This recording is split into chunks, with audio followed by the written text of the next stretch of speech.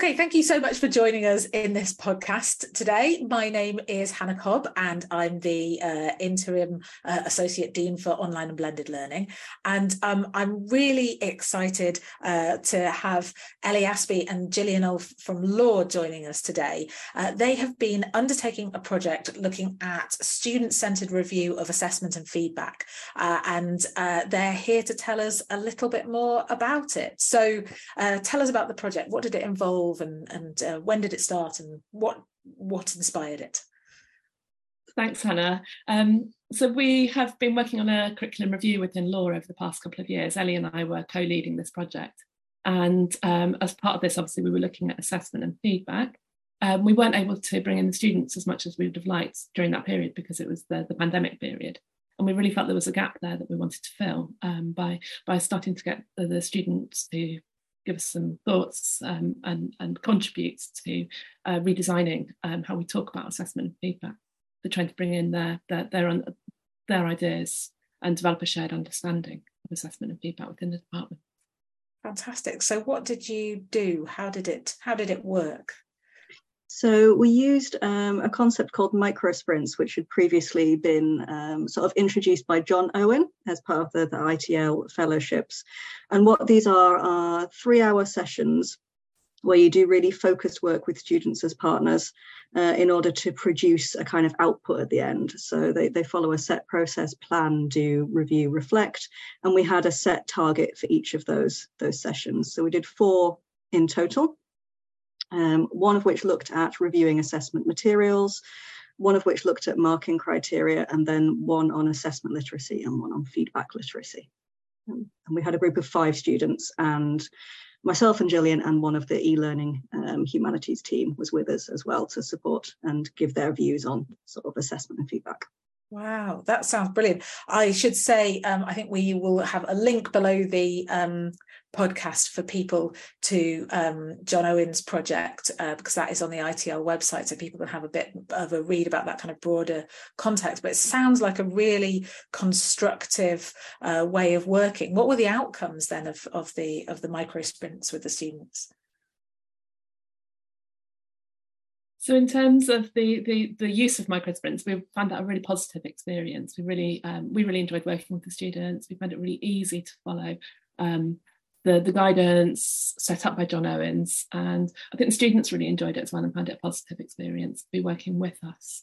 It was very energetic. It was reasonably easy to achieve some of the goals that we were setting out to achieve.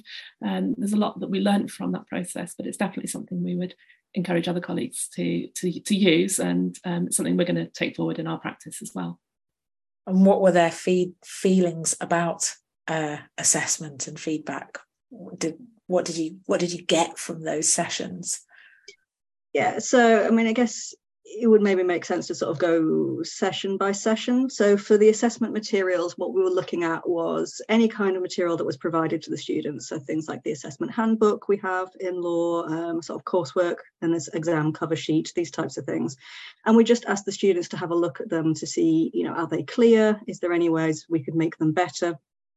And one of the things we identified was that there's potentially a sort of lack of consistency in our materials, which is understandable. They've been designed at different times, and obviously with COVID, they've not necessarily been reviewed as much as they should. So what we're trying to do is make the language much clearer in those materials so that we're using the same terms for different types of assessment. We're making sure that they link together a bit better, and also that the language is supportive. This is another thing that the students identified, particularly with things like mitigating circumstances, that we clarify the kind of levels of support that we offer, and we make it so that students feel like they can apply, that it's something that is genuinely offered and that we're genuinely going to support them through, so that the whole thing becomes much more supportive than it was before.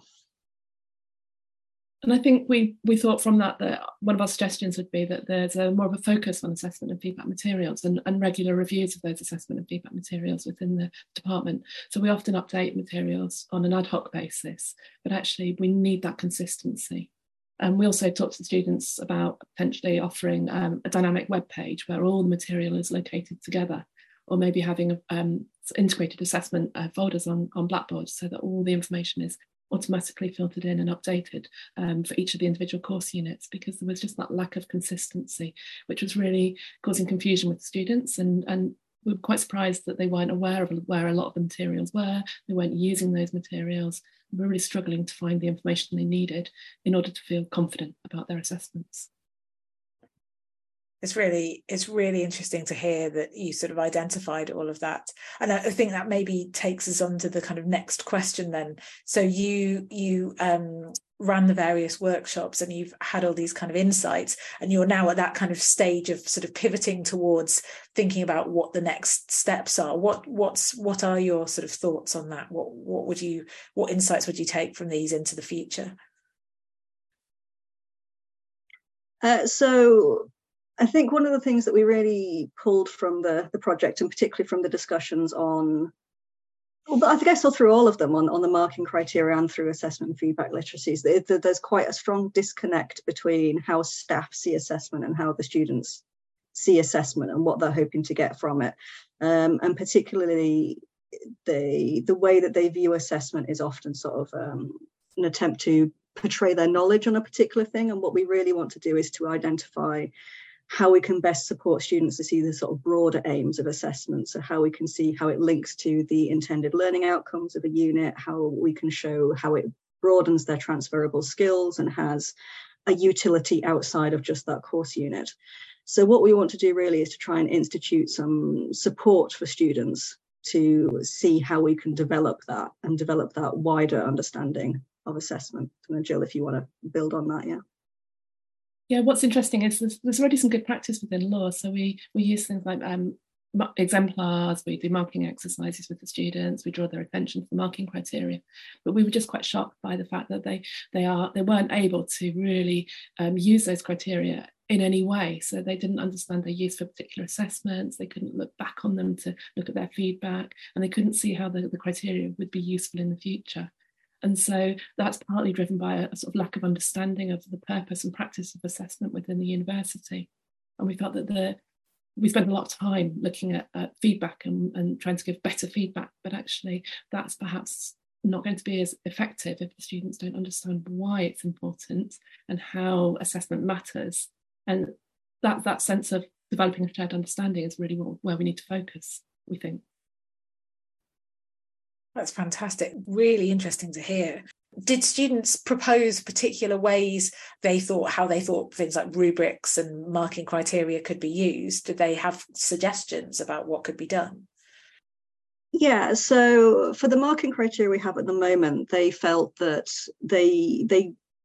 they all knew how to find them. They had all actually read them, which was good, but they didn't use them going forward because they thought that they were potentially not detailed enough. They were a touch vague, and they lacked clarity on what was required. So going forward, what they suggested was much more detailed rubrics.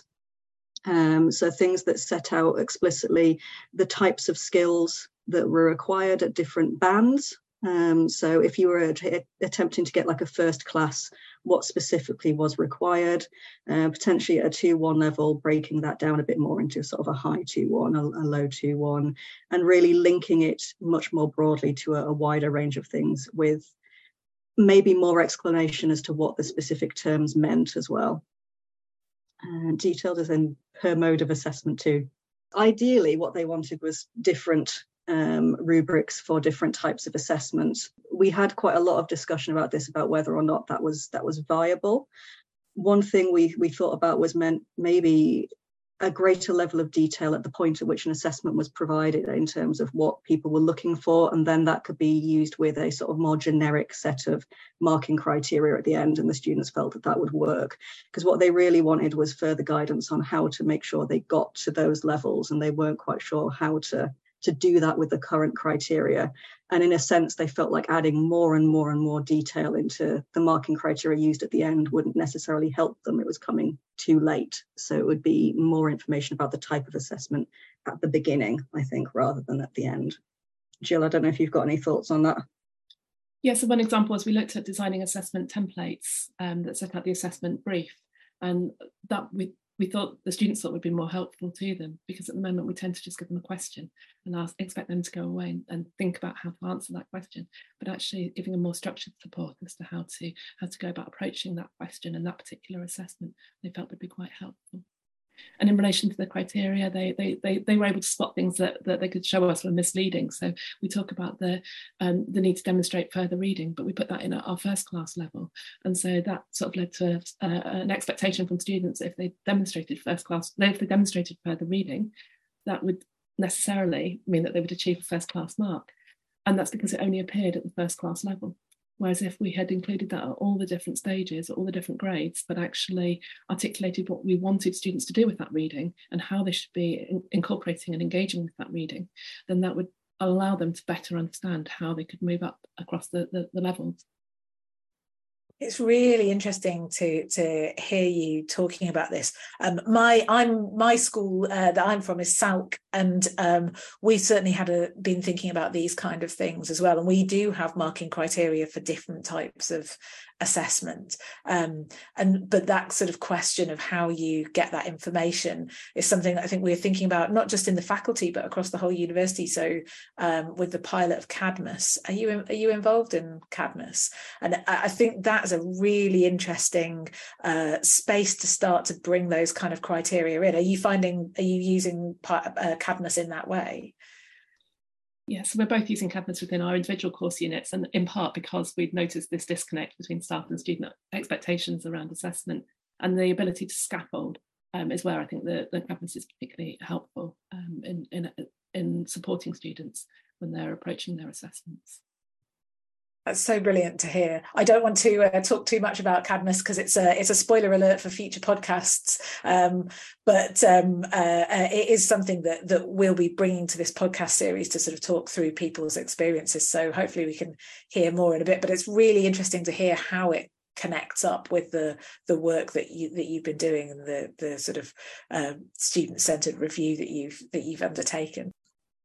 So you've told us loads about sort of the student view of it, but what has your work showed about staff assessment literacy? Again, we think that's probably something that needs a greater focus. We can see that there's a lot of work we could do with the students to develop their understanding of both assessment and its purpose and the practice of assessment. But we also need that shared understanding across the staff as well, so that they're not giving inconsistent messaging to students, and that they're able to draw on the current thinking about assessment. So rather than just thinking about assessment of learning, that sort of very end point of assessment, that assessment is able to build into the learning that students do as they're progressing through their studies. And I think that understanding and those developments in pedagogy need to be shared between staff, and that would actually help to support the students. That kind of difference between assessment of learning and assessment for learning, that kind of pedagogic difference. Yeah, that's exactly it. But there's been a real shift in pedagogy recently, over the past maybe 10-15 years, I think, and there's pockets of very good practice within the university, but I'm not sure there's that shared understanding across all disciplines and all courses. And again, if we can get to a point where we've got that shared understanding, I think the students will better engage with the assessment from an early point and will understand what's expected of them and how to meet the learning outcomes. That's fantastic. It's really brilliant to hear all about this. I know you're kind of at that stage now where, having done the review and sort of thought about it, you're sort of now sort of thinking about the kind of next steps for implementation. And I know we're really lucky that you're going to be delivering a workshop later on in the year in our faculty teaching online seminar series. And you very kindly have said you'll write something for our What Works in Teaching Best Practice online series. So people who are listening will be able to look out for those later on in the academic year. Thank you so much for coming to tell us about this today. It's been really brilliant to hear about it, and I think it's going to be really interesting to see how the sort of direction of your review sort of goes in terms of changing assessment and feedback in that kind of way. So thank you so much for coming. Thank you. Thank you.